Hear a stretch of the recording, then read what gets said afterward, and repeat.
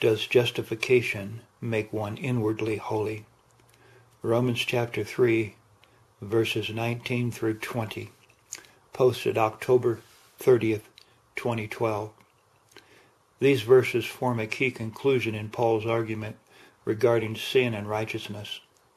In the previous verses, Paul has quoted the Old Testament to demonstrate man's sinfulness, verses 10 through 18.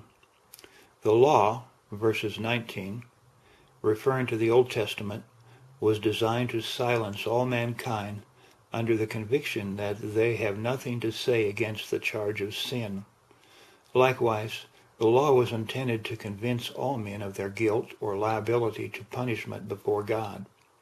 Paul concludes that since all men are guilty, they cannot be justified by their own personal character or conduct. Verse 20. Justification is a legal term meaning to remove guilt, liability, or punishment of the sinner. It does not involve making one inwardly holy, but merely declares the demands of justice have been satisfied. Hence there are no grounds for condemnation. Romans chapter 8, verse 1. Not even obedience to the law can justify one before God. Paul reasons because the very nature of the law is to prove to each person that he or she is sinful and deserves God's punishment. Thus the purpose of the law is to lead people to renounce their own righteousness and trust in the imputation of Christ's righteousness as the only grounds for acceptance with God. In conclusion,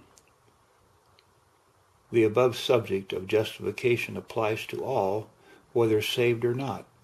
Many of us are getting saved through ministries and good works, can fall into the trap that it is all the good stuff we do that makes us holy. If we can remember, it is Christ's righteousness that has, is, and will continue to save us. Thank you, James and Hamsa Sassi, GodWhoIsGod.com.